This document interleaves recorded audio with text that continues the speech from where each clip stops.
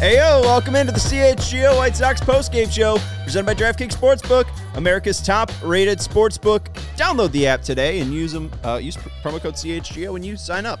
Welcome into Studio A of our CHGO offices here in the West Loop of Chicago. I'm Sean Anderson, thank you. Yeah, He's been practicing all night. I was standing in the mirror and just going, Studio A, West Loop, Chicago. It's not that Chicago.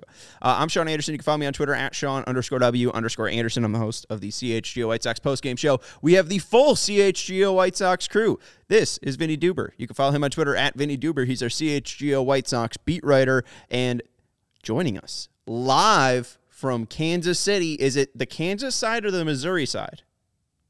Missouri side, of course. No one stays on the Kansas side. Herb Lawrence.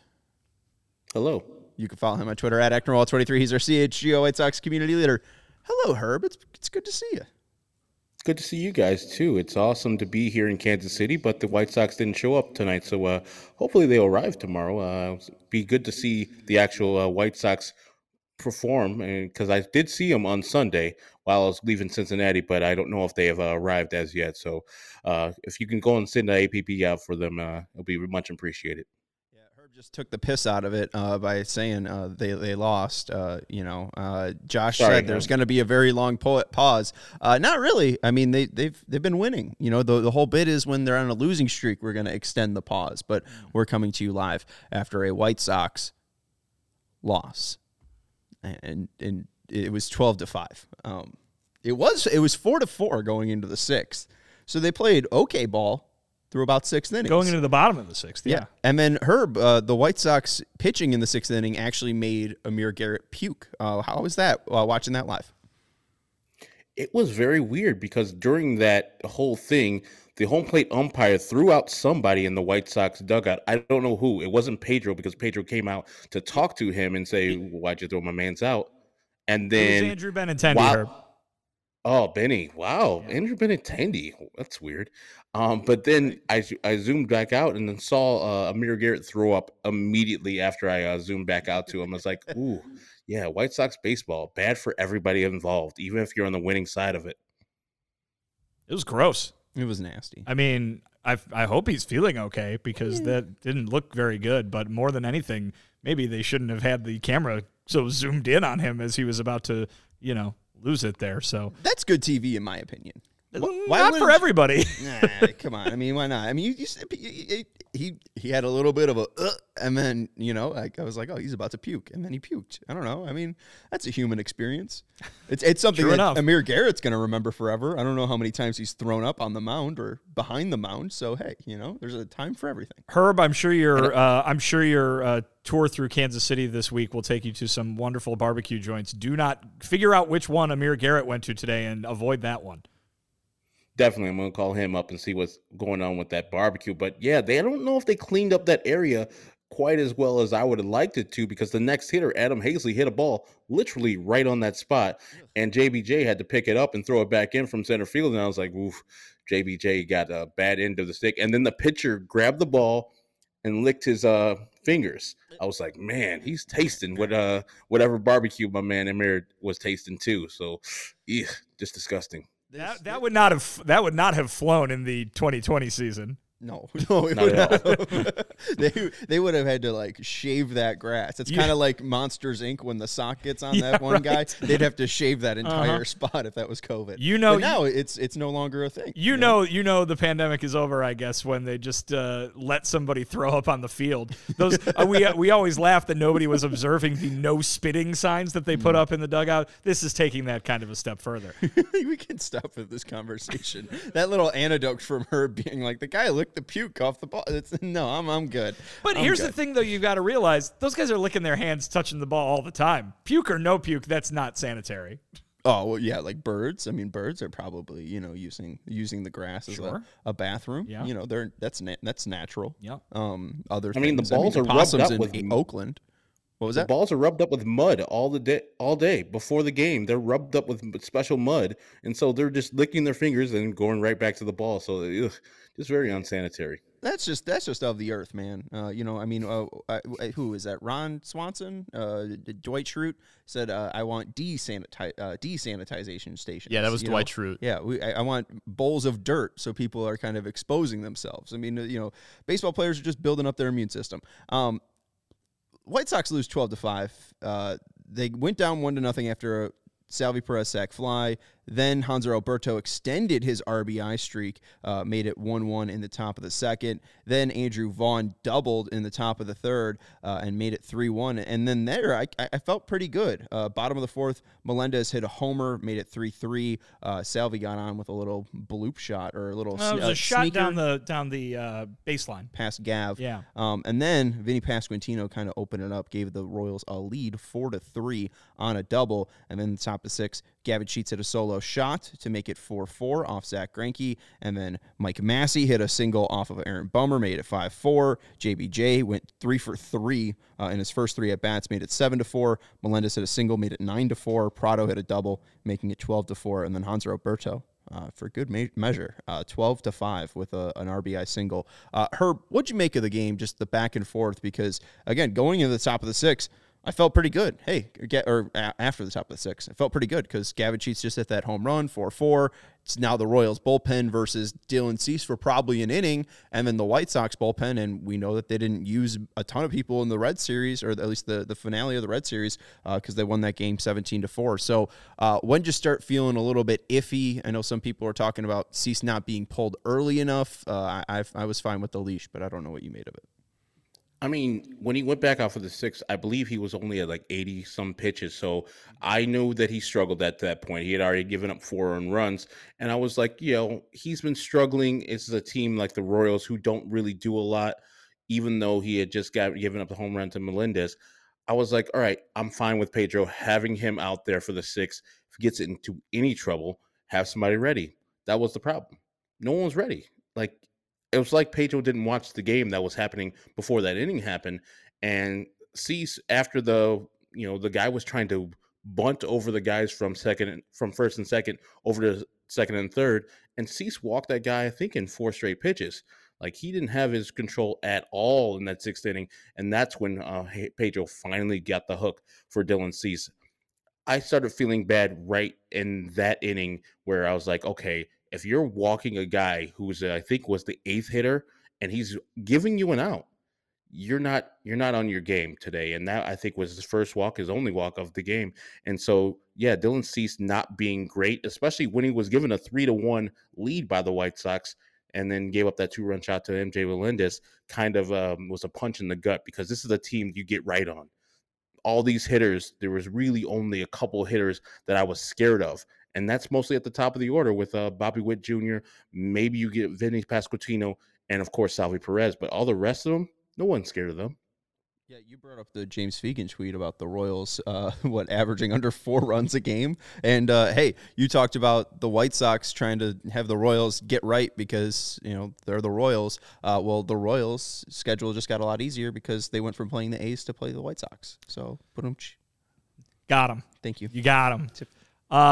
Yeah, no, Herb, you're right. I mean, this was a team that the White Sox are supposed to beat.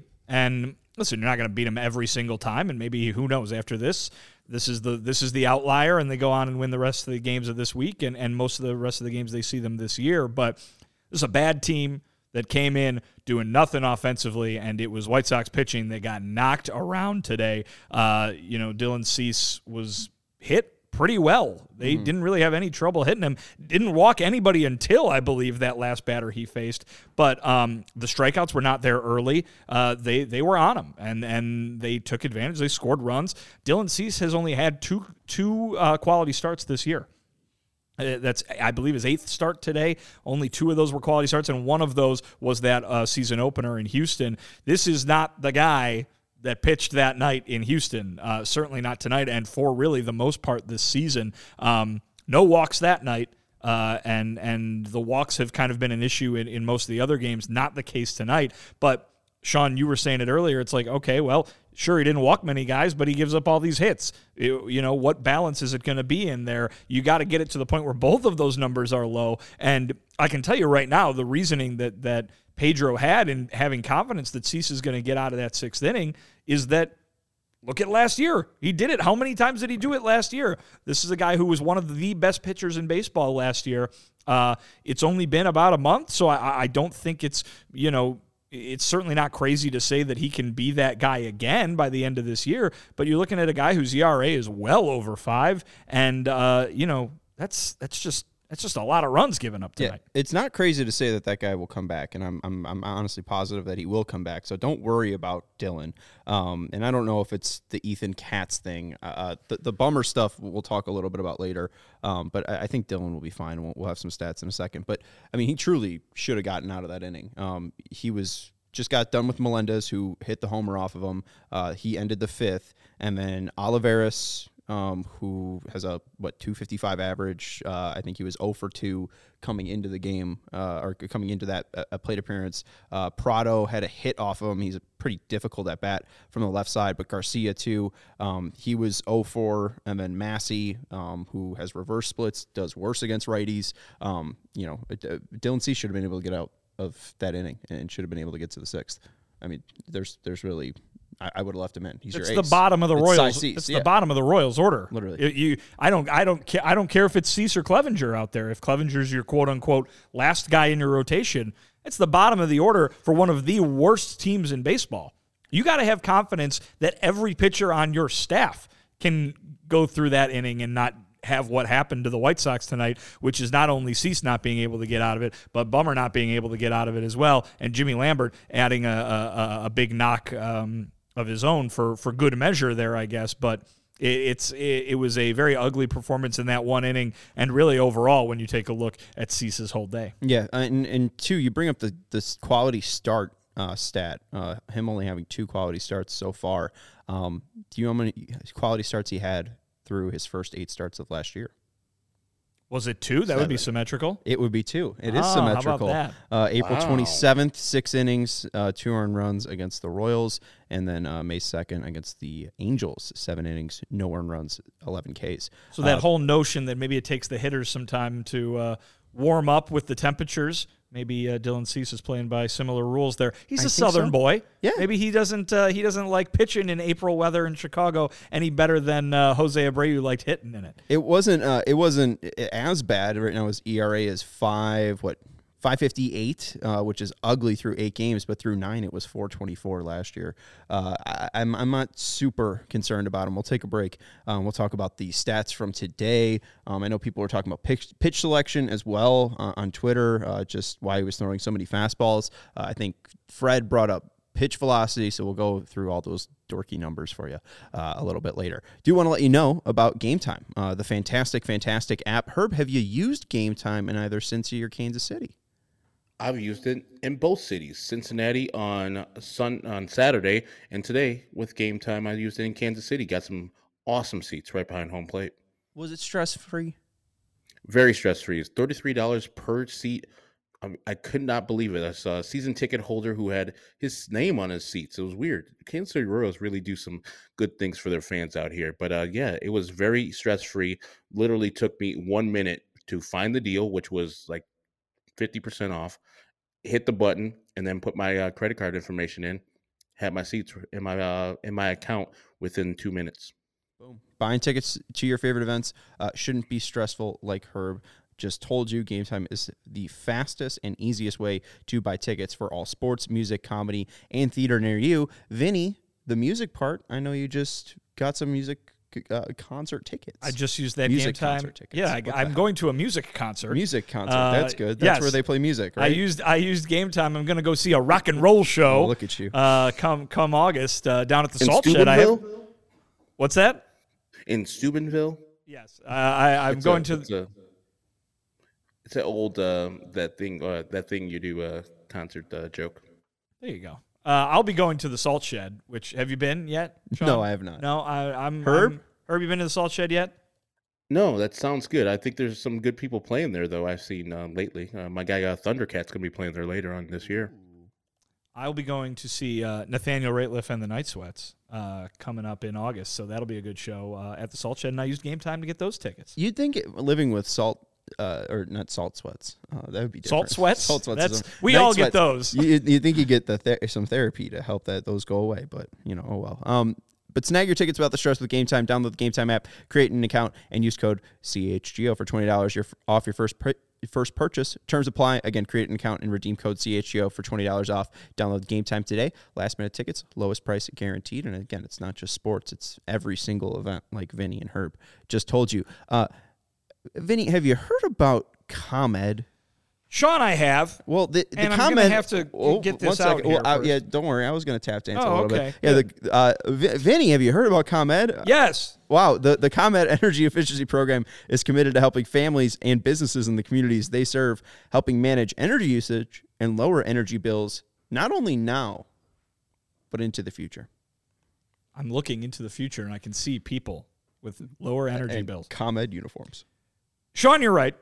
ComEd offers a wide variety of incentives on lighting and other efficiency upgrades to commercial, industrial, and public sector customers of all sizes across our wonderful territory. ComEd also offers free facility assessments that can help find energy-saving opportunities like those for HVAC systems, commercial kitchen equipment, or industrial processes. Oh, it's my turn. It is. How does it work? I'm glad you asked, Sean. An authorized engineer will work with you to develop a detailed assessment plan specific to your goals and needs. These can be done in person or virtually and last approximately 2 hours.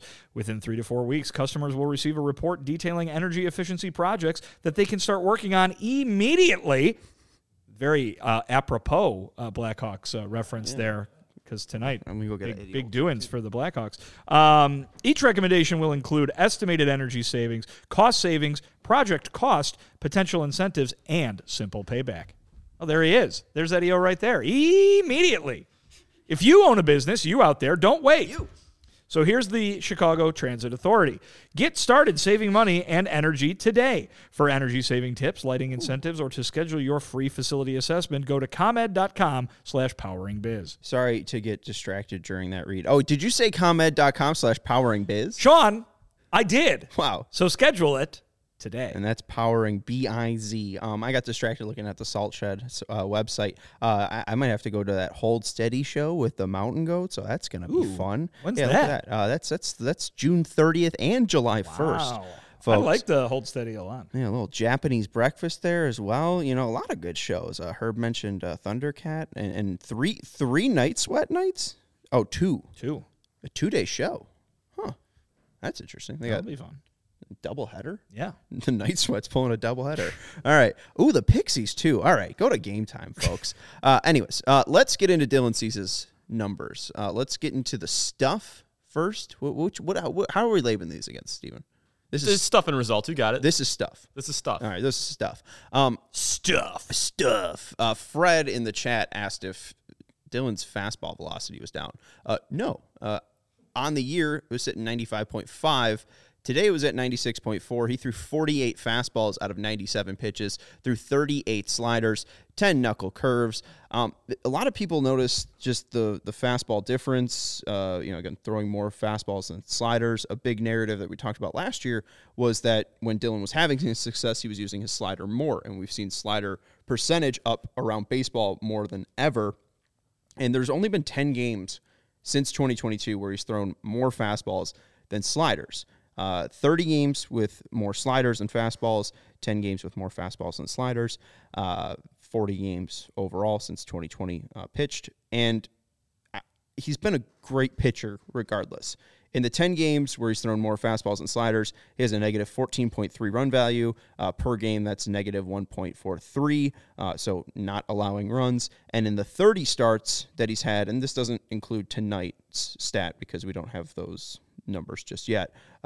In the 30 starts that he had with more sliders and fastballs, negative 30.8 run value, that's a negative 1.02 run value per game. So he's actually better, quote unquote, when he throws more fastballs than sliders. But it wasn't effective tonight. Herb, what did you see in person from Dylan? Again, it did seem like he was frustrated, but the stuff, quote unquote, was still fine. It was actually better than it has been on the year.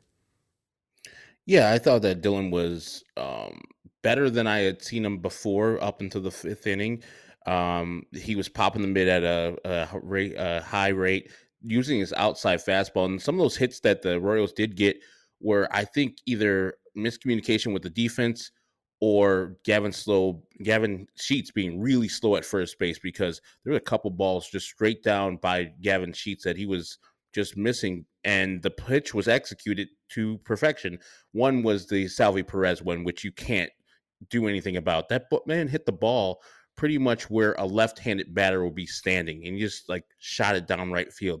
So I thought he was fine up until that NJ Melendez home run. I don't know what the concentration was, and the weather was good. So we're talking about a southern weather. It was about 86 and nice and humid there. So if he was feeling like home, it kind of felt like that in early May here in Kansas City. So I didn't feel bad until that sixth inning came around, and I was like, okay, he's not focused, and he's not, finishing as the way I would see Dylan finishing a game. In the sixth inning, he knows he only has a couple more bullets left. He usually finished that stronger instead of weaker, and that's what he came out yesterday. So it was really not a complete game for Dylan Cease. A couple bloops there also for Dylan Cease. Unlucky. It's a big-ass field, so what can you do? But this is not the ace that we have seen in the past, Sean. And I know when you put up the actual results there, the swing and misses weren't there. The filthy stuff wasn't there. And I'm kind of getting worried that he is adjusting to the fastball more than the slider this year. Maybe he doesn't have the grip on the slider. I don't know if we can do more analysis on it, but it's just not as crisp as it was last year. And that is, want to happen because that was the best pitch in baseball. To repeat that was probably really hard to do. Yeah, we can go to the results here, Steven. 36% out of zone swing percent, so he was able to get some chases, but we saw at least earlier through the first time through the order, especially in Bobby Witt's first single of the game, they were able to kind of take that slider low and away for those right-handed hitters and kind of shoot it over through the right side between the second baseman and first baseman, and even Salvi was able to sneak it by Gavin over at first base. 92.3 average exit velocity on the balls that were put in play, the 17 balls that were put in play. So they hit him fairly decently. You kind of see the slider there, though, being put in play 6 times, average exit velocity of 87.8. And you see the swings and miss on the slider alone, 10 whiffs on 23 swings. That's a 43% whiff percent. That's great. And a called strike whiff percent on the slider at 34%. So again, it's just kind of like, hey, what was working last year was throwing the slider more. We don't see that. I don't know if it's a pitch selection thing exactly. I'm not worried about him. 12 whiffs on 50 swings. I think this is but it's the Royals, Sean.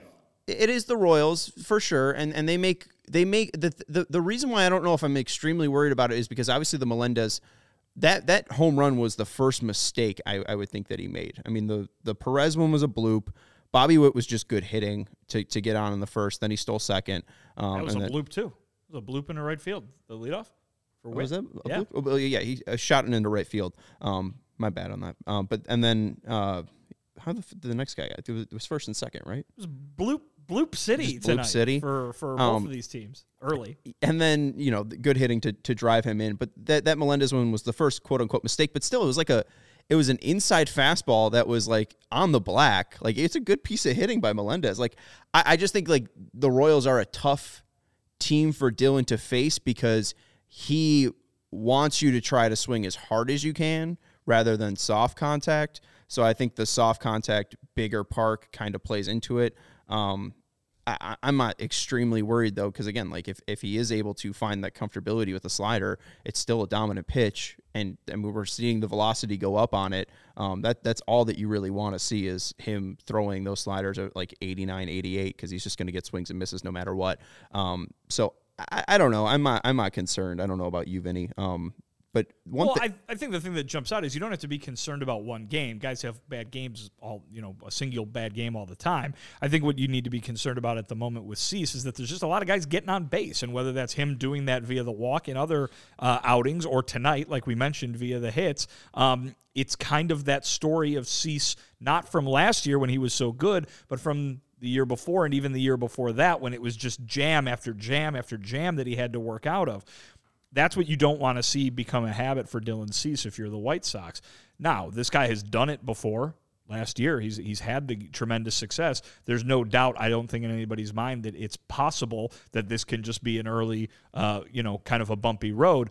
But the White Sox were in a position here where they are looking at some real bad results, obviously, in the month of April, and we'll see if that continues into the month of May once the sample size gets a little bigger. If they dig themselves too deep of a hole, there's really no Cy Young caliber 4 months that Dylan Cease can have that can bail them out of it. Right now, he's helping, or he's contributing to the fact that they are not getting out of this hole, that they have already ended up in this hole. It's not like some of the games last year where he would give up 1 run in 8 innings and they'd still manage to lose. Mm-hmm. He has kind of been part of the problem, and I say that not to pile on to Dylan Cease, but just because basically everybody on this White Sox team has been part of the problem, and he is not immune from that category. Something I want to do, too, before we get into bullpen stuff, if I had to ask you guys for starting pitchers... If you had to? Well, I'm going to.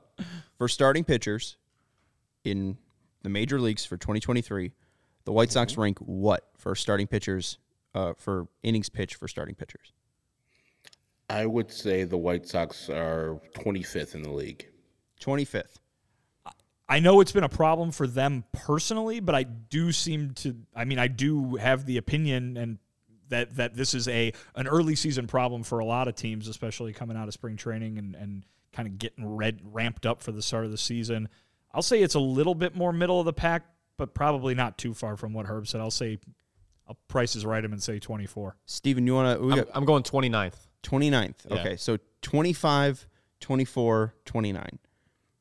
Wait, so you were going to go more middle of the pack, and you went from 25 like to 20? I said, I'm going to Price is right. Price is right. Okay. Yeah.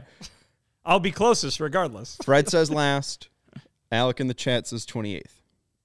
Alex seems like he'd probably look that up. He didn't because they're fourth. Fourth in baseball. Fourth in baseball. They have the fourth most innings pitched by their starting rotation in all of baseball. Fourth. Ow. I won. People don't go deep. And we only deep. had like 2 guys go 7 innings this year. People don't go deep in baseball. It's true. I mean, like... And especially early in the season, like I said. Early in the season, even more so, I feel like. Yeah, I was surprised by it too, but it's just like, the bullpen's got to be better. I mean, Jimmy Lambert and Aaron Bummer still had 5 earned runs in 1 inning. Like, it's disgusting. Like, I understand that, Dylan hasn't been good, but like...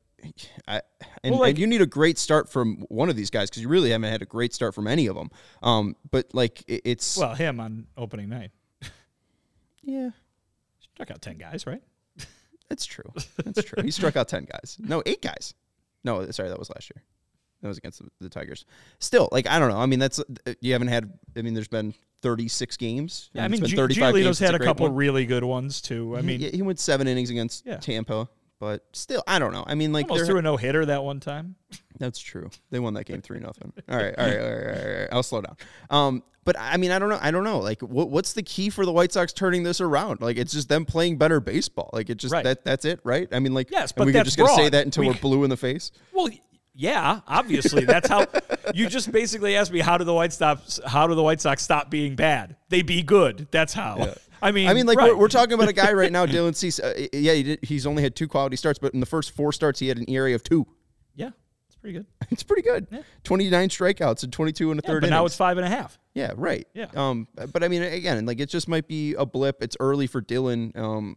Just large sample size though. It's just like the White Sox have not found consistency at all. You have 17-4, and then you go back and lose by 7 runs. It's just it's frustrating to watch. As Uncle Ben said in Spider-Man, with great power comes great responsibility, and Dylan Cease has been given the ace role. And for an ace, 5 innings is never good enough, ever. And I don't care what you do within those 5 innings, you better go longer. I expect him to at least get to the 6th inning as the ace of this staff, and he hasn't as yet. Now, he has a lot of season to go, and I trust in the stuff. I trust in the player because I think the player doesn't get too distracted, too up or down. So I think he's got a solid base under him, and I still have faith in Ethan Katz, even though his pitchers are having a terrible time this year. So I believe I'm not too worried about Dylan Cease going forward for the long haul, but these last couple starts have given me a little pause on what he's doing in his preparation and what they're doing in the pitch selection, as you're talking about, Sean. He's got more fastballs than sliders this year.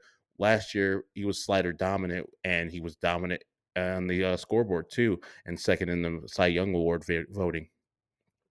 Yeah, and two, I mean, you look with the slider and the run value. We know that was he led baseball in run value for that pitch last year, and that was the best pitch in baseball according to run value.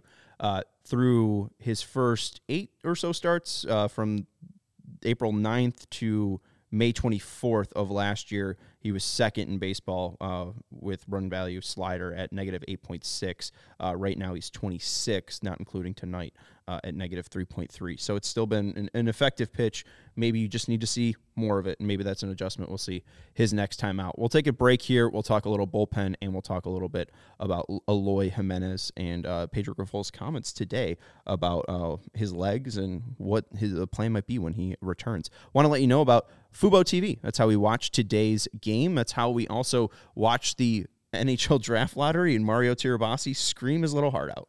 Oh, my God. It was loud. I've never seen a man scream that much in my life. Congrats to the Blackhawks. It was cool, though. No, it was awesome. Yeah, let's go. Just a good reason to scream. They have 140 live channels of sports, shows, movies, and news. You can stream live TV from any device, watch the most Chicago sports for the lowest price, and you can start watching immediately with a 7-day free trial. There's no contract, no cable, no hassle. Just sign up and start watching. There's over 1,000 hours of cloud DVR included at no extra charge. You can watch local teams while traveling. There's no reason not to sign up at FuboTV.com/CHGO because there's the PGA Championship coming up, the French Open, the WNBA's on Fubo TV, the NHL Draft where the Blackhawks will be picking number 1 overall. There's the NHL and NBA playoffs and the White Sox on NBC Sports Chicago, and you can watch that with Fubo TV. Use the link in the description to sign up for 50% off your first month of Fubo Pro, FuboTV.com/CHGO. Also want to let you know about Shady Rays. Herb, were you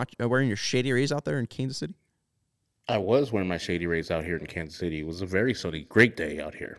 Look at that. Gear built to last to take on that sun. Our friends at Shady Rays have you covered for the warm weather ahead with premium polarized shades at an affordable price. Shady Rays is an independent sunglasses company that offers a world-class product that's just as good as any expensive pair we've worn. They have durable frames and extremely clear optics for outdoor adventures. And that's not all. Shady Rays offers the most insane protection program in all of eyewear. Every pair of sunglasses backed by lost and broken replacements. If you lose or break your pair, even on day one, they told us that they will send you a brand new pair. No questions asked. Wear your Shady Rays with confidence because they have your back long after your purchase. Hey, Herb, you can go chuck them just into the fountains at Kauffman Stadium. Kauffman Stadium, thank you. And they won't even ask you a question. They won't say, Herb, did you throw them into the Kauffman Stadium fountains? And they'll say, they won't actually ask you that because there's no questions asked. So there you go. Exactly. I want 0 questions when I do it, Shady Rays. I might do it tomorrow. I might put it up to that and film see it, if I can go and get it.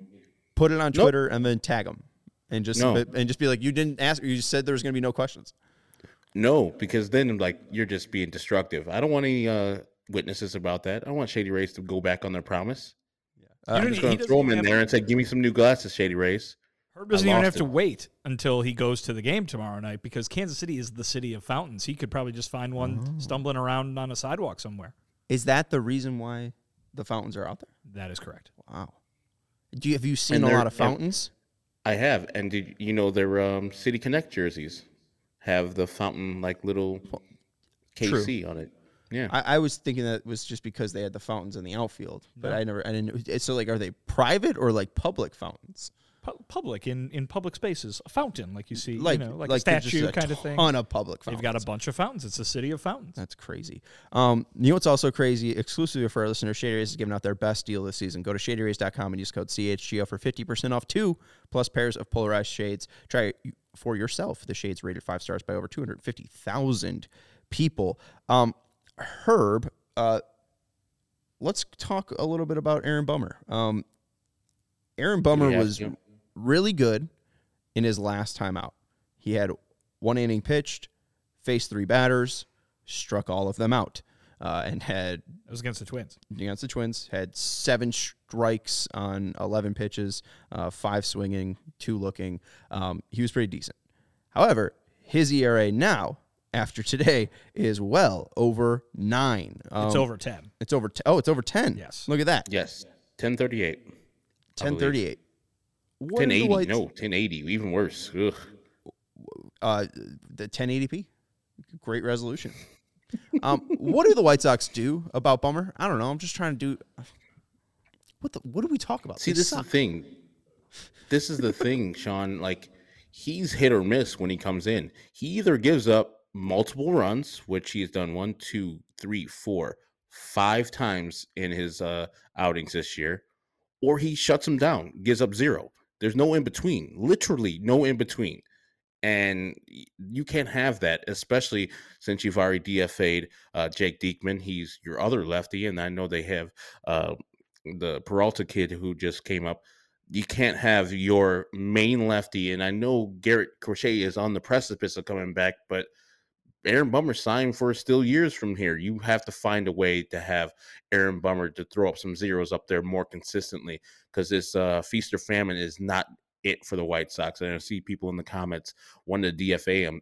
I mean, when he's right, and he's inducing those ground balls, and he's looking like the guy that we paid the extension for. It was a smart deal. I don't think anybody, as a White Sox fan, thought that Rick Hahn was doing something bad when he signed Aaron Bummer to a longer extension.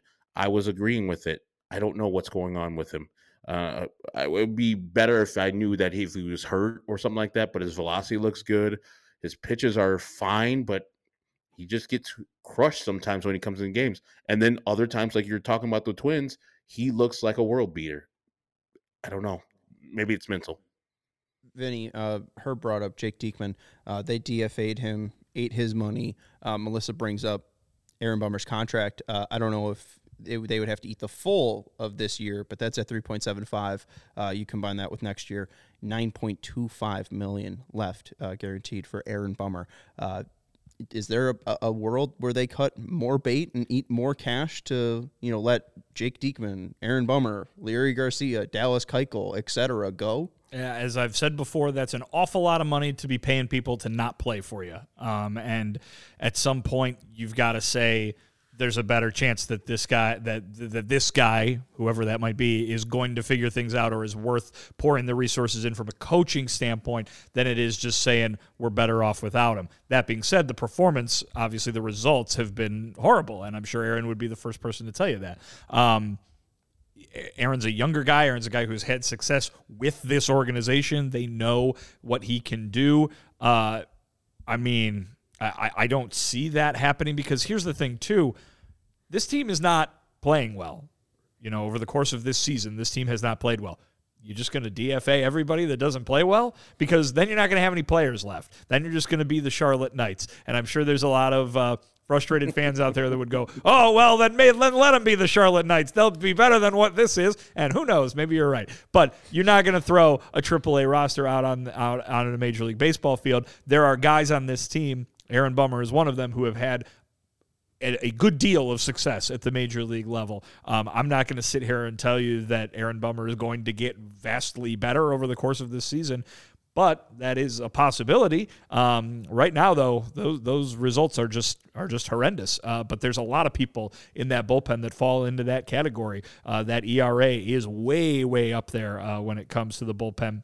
I mean, for the longest time, it was right up there with the A's as being one of the 2 worst in baseball. I'm not sure what the last few days have meant for that. Surely it's going to go up again after tonight. Yeah. But here's the thing, too. Everybody's, for the longest time, people were in love with Jimmy Lambert. Jimmy Lambert's ERA is over 6 at this point. Jimmy Lambert comes in and walks the first batter he faces tonight in what becomes mop-up duty and then gives up a bases-clearing double. I mean, so you've gotten to the point where, we were talking about it a few weeks ago. Who does Pedro Grifol go to?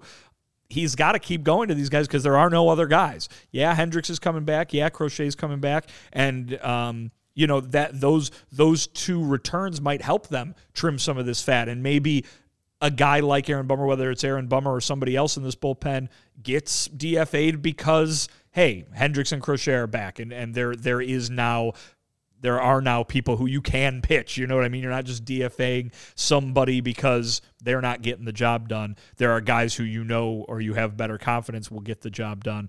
But yeah, right now it's not a good scene out there in that bullpen.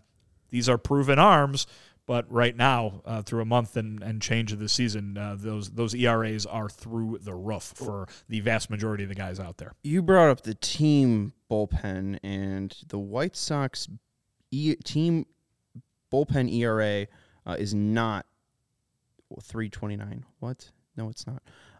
It's over 6 because they just added 5 earned runs today. That's poor. That's very 6.15. I was trying to get now the updated one. It's not it was only 6.15 poor coming into today. Yeah, it was 6.15 coming into today. And they gave up 5 runs in an inning. 5 and 3 innings total too. Oh, 3 innings total. So it's I think 123 innings pitched this year, 45 earned runs allowed. I could be wrong on those numbers. I got to do some quick math, but you're right. It's still second worst in baseball, just behind Oakland, who's at plus or 670. But I wanted to do the and hey, shout out to Lawrence Holmes, 25 years at 670 is the score. I want to now wonder if the White Sox have the worst bullpen ERA, worse than the A's, because I might right now. Yeah, is what you're saying. Yeah. So now, other than do of some course, quick it's math. the A's. They might have seen what the White Sox did and say, "Hold my beer tonight." But it's not good. And listen, I think Pedro Grifol would tell you that he's got to keep sending those guys out there because it's the only way you can get them right. If you're just going to hold on to these guys and only use them when there's no danger, that opportunity does not come around very often. Dylan Cease loaded the bases tonight. Someone needed to be sent out there to try and get out of it to minimize the damage. Aaron Bummer could have had an inning where he lets a ground ball get through and a run scores, gives up a fly ball, and it's a sacrifice fly, and we'd be sitting here talking about a productive inning, even if they end up losing the game because of those runs that get scored. But to go out there and pour gasoline on the fire, basically, because you can't get the job done right now, I can assure you that's what's going through his mind, and he's just as upset, if not vastly more upset about it than everybody in the comments right now. 622 now. Is there? Wait, no, it's actually not 622. I keep doing my math wrong. It's 87 earned runs. Okay, so it's actually worse than that. Their ERA bullpen ERA is 6.37. It's not good. No, that's horrible. Yeah. Second worst in baseball. Just the Oakland Athletics in 2 2/3 gave up only 2 earned runs today. Their bullpen. Only 2 runs. Only 2 earned runs. All right. Only 2 The White Sox don't have the worst yet. What do I call them, Herb? Special bad. Oh, Herb's muted. To be compared with the A's is never a good thing, ever, in this realm of baseball. So, yes, it is that bad, White Sox fans, that we're not good in the bullpen, which is going to be our strength. Well, it's supposed to be our strength. I know when we get Liam Hendricks, things could be better, but for the time being, this bullpen, I don't know if Vinny, you were the one who were saying that it causes you the most stress out of the starting pitchers, the bullpen, or the hitters, or was that Sean? I said the starters, and now I'm thinking, man, these bullpen guys, 10 ERA for Aaron Bummer, almost a 7 ERA for Jimmy Lambert. Who you turn to? You got to turn to Keenan Middleton and Groot Santos, which people you weren't counting on at the start of the year. Tells you the volume every day. Nor can you count on them to keep doing what they've been doing too. Gregory Santos, though, has the 13th best slider in baseball.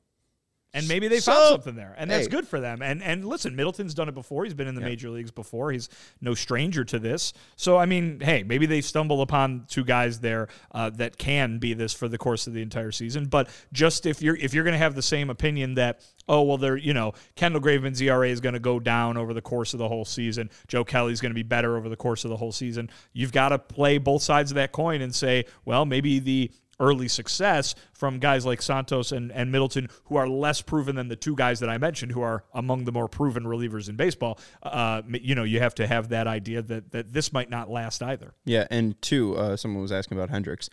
He has now pitched 2 games in Charlotte, and I think the plan was 3 to 4? 4 to 5. 4 to 5. Yeah. 4 to 5. So we will possibly see Liam soonish. Charlotte takes action tomorrow. They'll be in Charlotte against Durham, and we'll see Yoel Moncada and maybe even Liam Hendricks in that game. No Moncada yet. That was the update from Daryl Van Schouwen in KC, so we're not sure if that will be the next series when Moncada's timeline is back. I do want to go to Graveman, though. Bases are loaded. They have Bummer that come in with no outs. They end up using Graveman in the 8th today in a 12-5 game. Do you guys find that bizarre?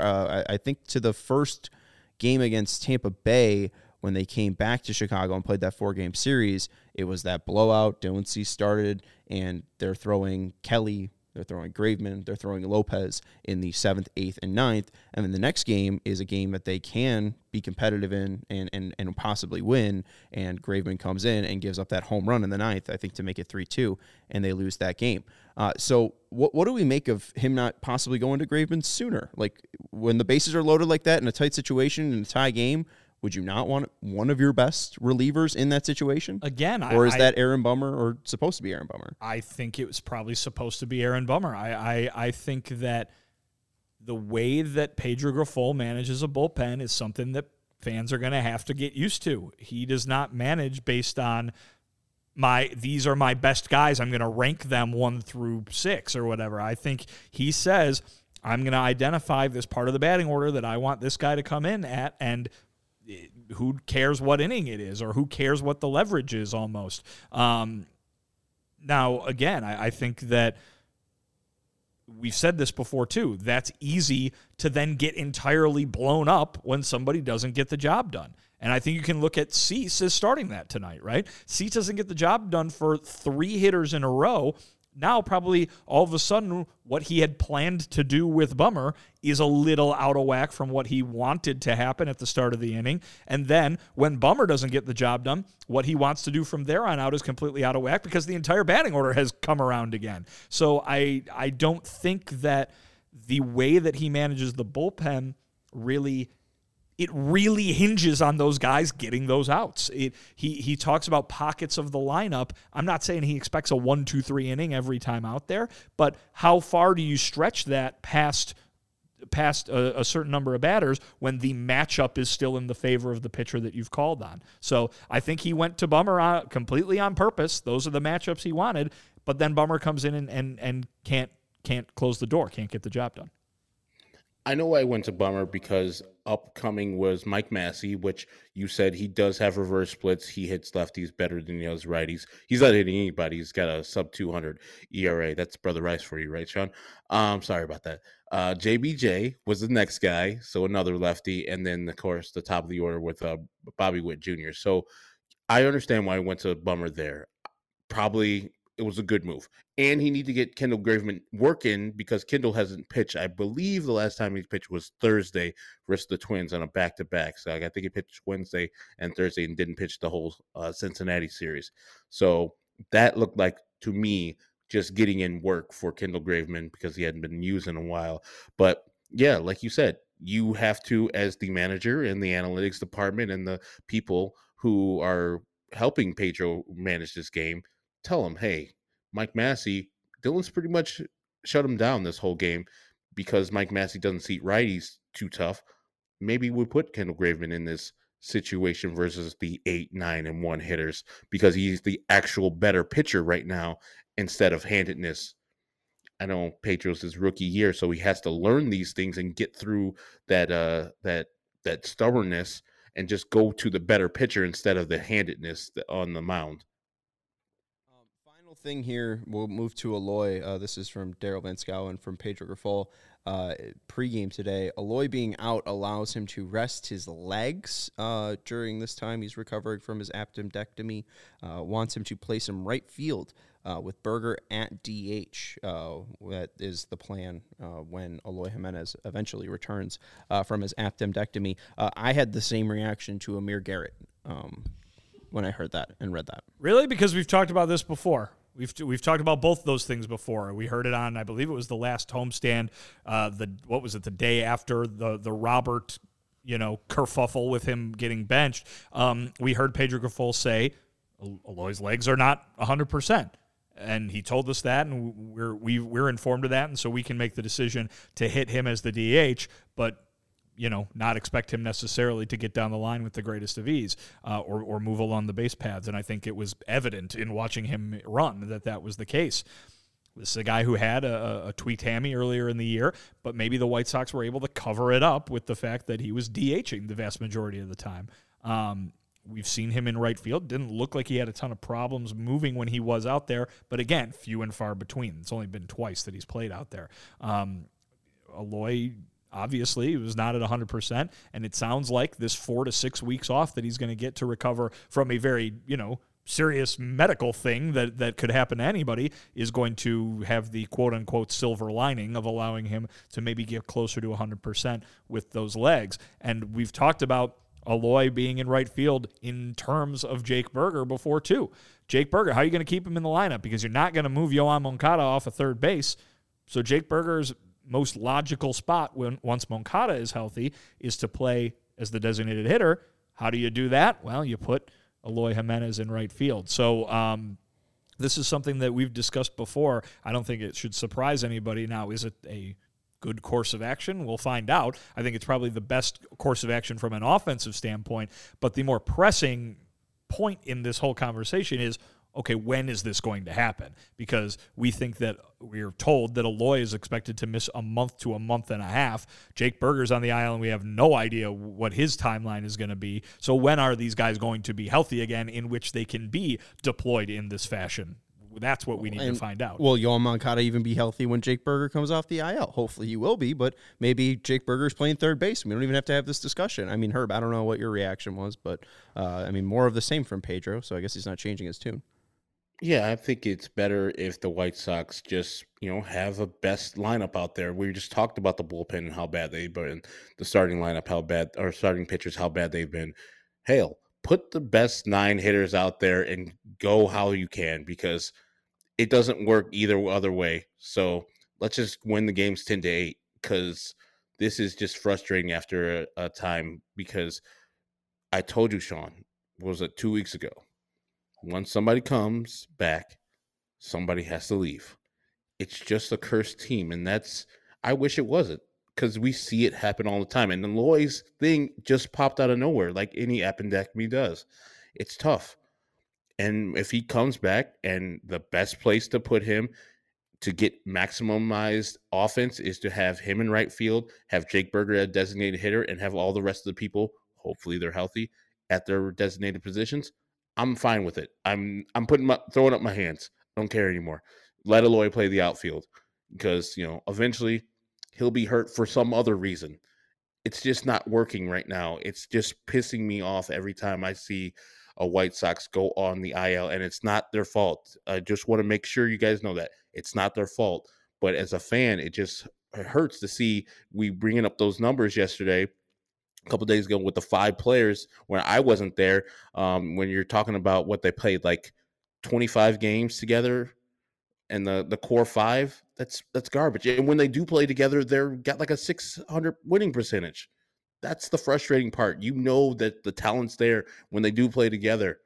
Let's just get to the point where they're playing together. I don't care anymore if Eloy's in the outfield. I'm not going to nitpick that anymore. I don't care. And the weird thing about this entire conversation, it's, boy, they need to make room for Burger. They need to make room for Burger. You know who's hitting really well this year? Gavin Sheets. Yeah. Right. No one's saying got to make room for Gavin Sheets, but that was a great he's had a really nice offensive season. Awesome at bat. The Greinke one?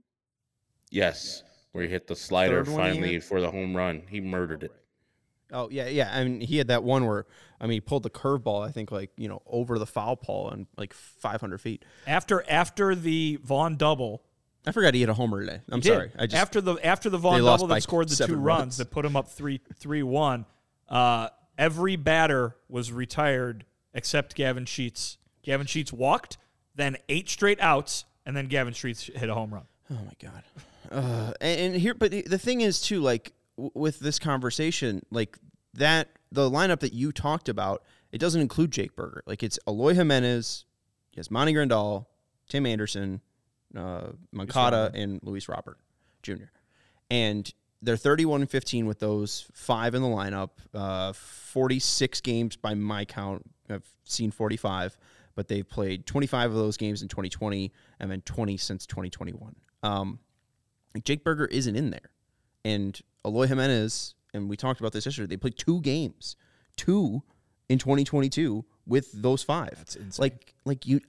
We saw Jake Berger. We saw him in 2021. Like, Eloy Jimenez is what's important, and we've seen this. Like, you're just waiting for a train that's never going to come with Eloy Jimenez being an outfielder. And I understand he's only played there twice this year, and maybe it doesn't need to be in every series thing where we see Eloy out there, but he's already dealing with sore legs. It's not even game 40, and he's played twice in the outfield. Well, maybe it's very possible that his body will prevent him from this plan ever being enacted. I mean, now once he comes back, he'll play less than 50% of the games that the White Sox have played in since 2020. I think right now we just saw the stat; it was 52% of the games since 2020. That's definitely going to be under 50% when he comes back. But here's the thing: they sent down Oscar Colas, so whether it's Eloy Jimenez or Gavin Sheets, they've committed to basically pulling back on that whole we got to improve defensively in the outfield thing.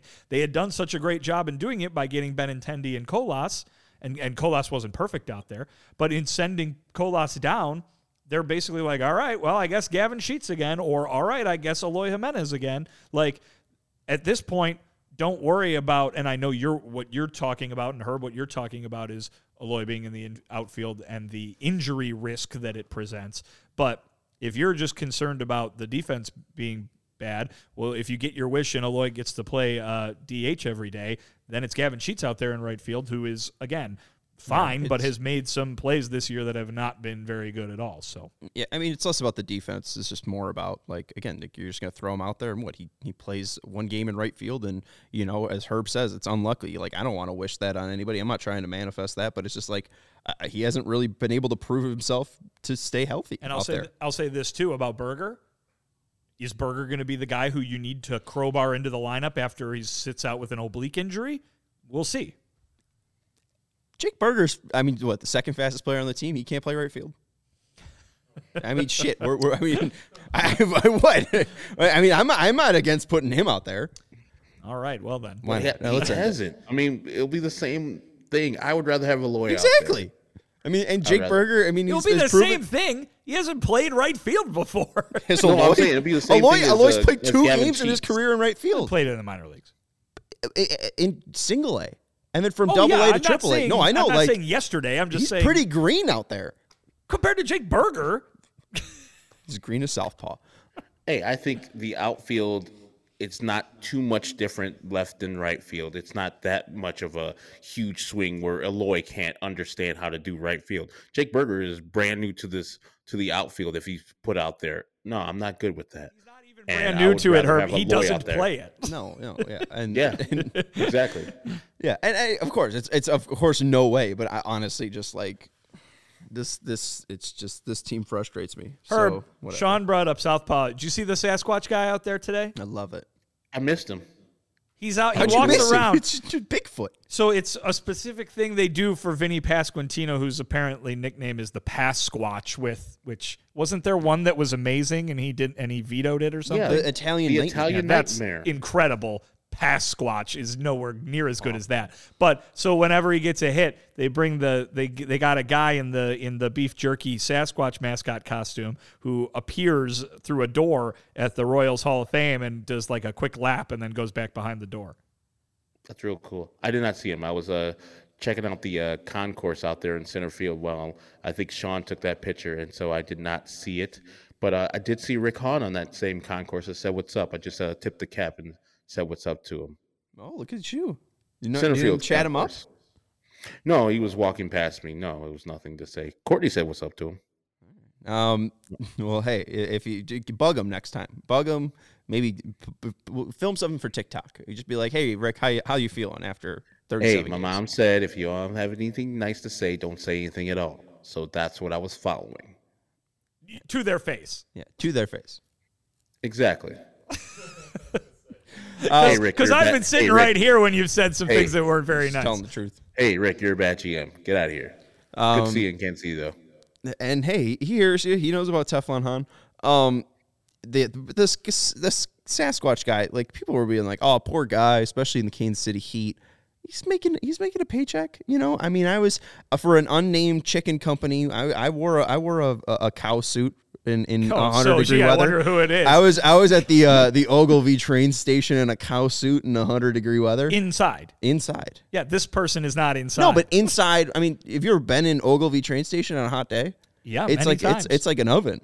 Yeah, but have you ever been to Kansas City, Missouri in the summer? Have you ever? Because it's worse. It's like 5 ovens. We could go to Ogilvy, and I know people who can get the cow costume, and you could see. It was only 85 today, and it was baking. And in the sun, where the Royals Hall of Fame is, it was in the sun pretty much a whole night. I'm sure that dude had heat stroke tonight. It's May. Wait until August when it's 100 degrees 9 days in a row. Vinny, are you saying that because you know what it's like being in a costume? Yeah, I've got. Yeah, thanks, Steven. Sean wasn't jumping on it, so Steven had to have the running bit go. At Royals is that their Twitter? At Probably. Royals. If there's next 100 degree day, fly me out. Give me a paycheck. I'll be Sasquatch for a day. All right? You'll be Pasquatch. That's going to do it for the CHGO White Sox postgame. We are at Wellington Castillo Lakes, so I would appreciate if we got a little bit higher. Again, Nick Swisher is always the goal, at least. We got about 60 people watching, so we'd appreciate that. Thumbs up. Thank you, everybody, for hanging out with us. Thank you, Stephen Nicholas, for producing the show. This is Vinny Dubry. You can follow him on Twitter at Vinny Dubry. He's our CHGO White Sox beat writer. That is Herb Lawrence. You can follow him on Twitter at Ecknerwall23. He's our CHGO White Sox community leader out in Kansas City. So make sure you follow him to see what Herb's doing. Maybe he finds Rick Hahn and takes a picture with him on the concourse. Herb, tomorrow, your recommendation is BB's Lawnside Barbecue in Kansas City, Missouri. Ooh. BB's Lawnside Barbecue. I will mark it down. We're actually going to go to the Negro League Museum, but Arthur Bryant's is right there. So if we can get a second meal in, which I'm not opposed to, I'll do that one too. Go off the beaten path. Arthur Bryant. Everybody goes to Arthur Bryant's. Go try something a little new. All right. Tell Bob Kendrick what up. Write it down for me. Send me a text because I'll forget about that. I'll text you. Thank you. Tell sir. Bob Kendrick what up. I'm Sean Anderson. You can follow me on Twitter at Sean_W_Anderson. We will talk to you tomorrow, and we're not going to leave with Joe Creedy likes. Again, don't be stingy. We'd appreciate the like. The Blackhawks just got the #1 overall pick. We'll talk to you tomorrow for a pregame at about 6 o'clock, and then we'll have a postgame as well. Royals v. White Sox, Giolito versus Lyles. We'll talk to you then. Go Sox.